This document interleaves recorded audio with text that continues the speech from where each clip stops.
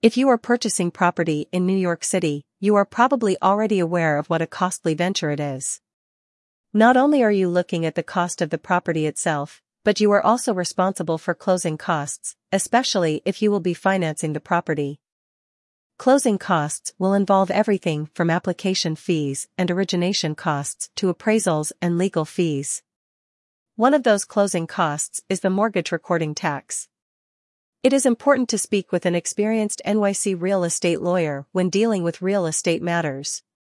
A skilled lawyer will be able to help you understand your rights in the transaction and the costs you are likely to incur. What is the mortgage recording tax? In the state of New York, if you obtain mortgage financing, both state and local governments will collect a mortgage recording tax that documents the mortgage transaction. This is separate from the other costs associated with the mortgage that you will be paying at closing. For condos and 1 to 3 family homes, the borrower's portion of the mortgage recording tax is 1.8% of the loan amount if the mortgage is less than $500,000.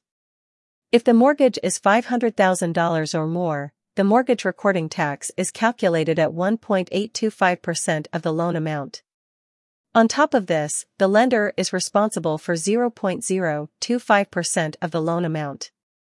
Needless to say, this can be costly and will be imposed whether you are purchasing or refinancing. How to avoid the mortgage recording tax? If you are purchasing and financing a co-op, it is not subject to the mortgage recording tax. The tax is only imposed on financing of real property, and a co-op is not considered real property. If you are purchasing a co-op in New York, you will not have to worry about paying the mortgage recording tax at closing.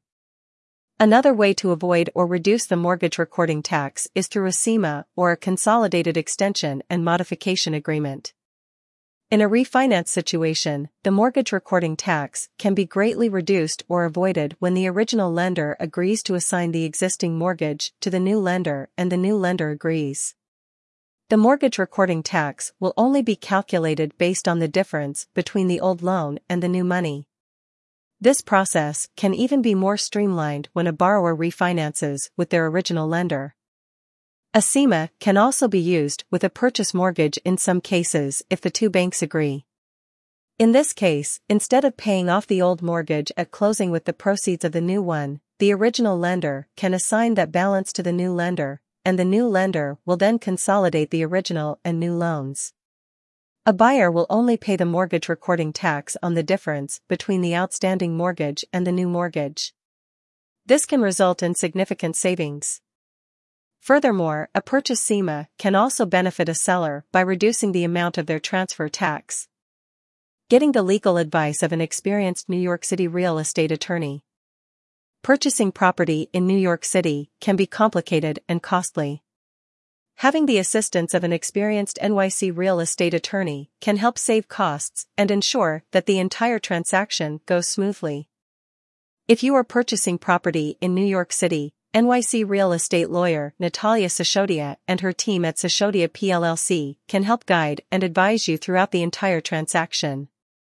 Call them at 833-616-4646 or contact them through their online contact form.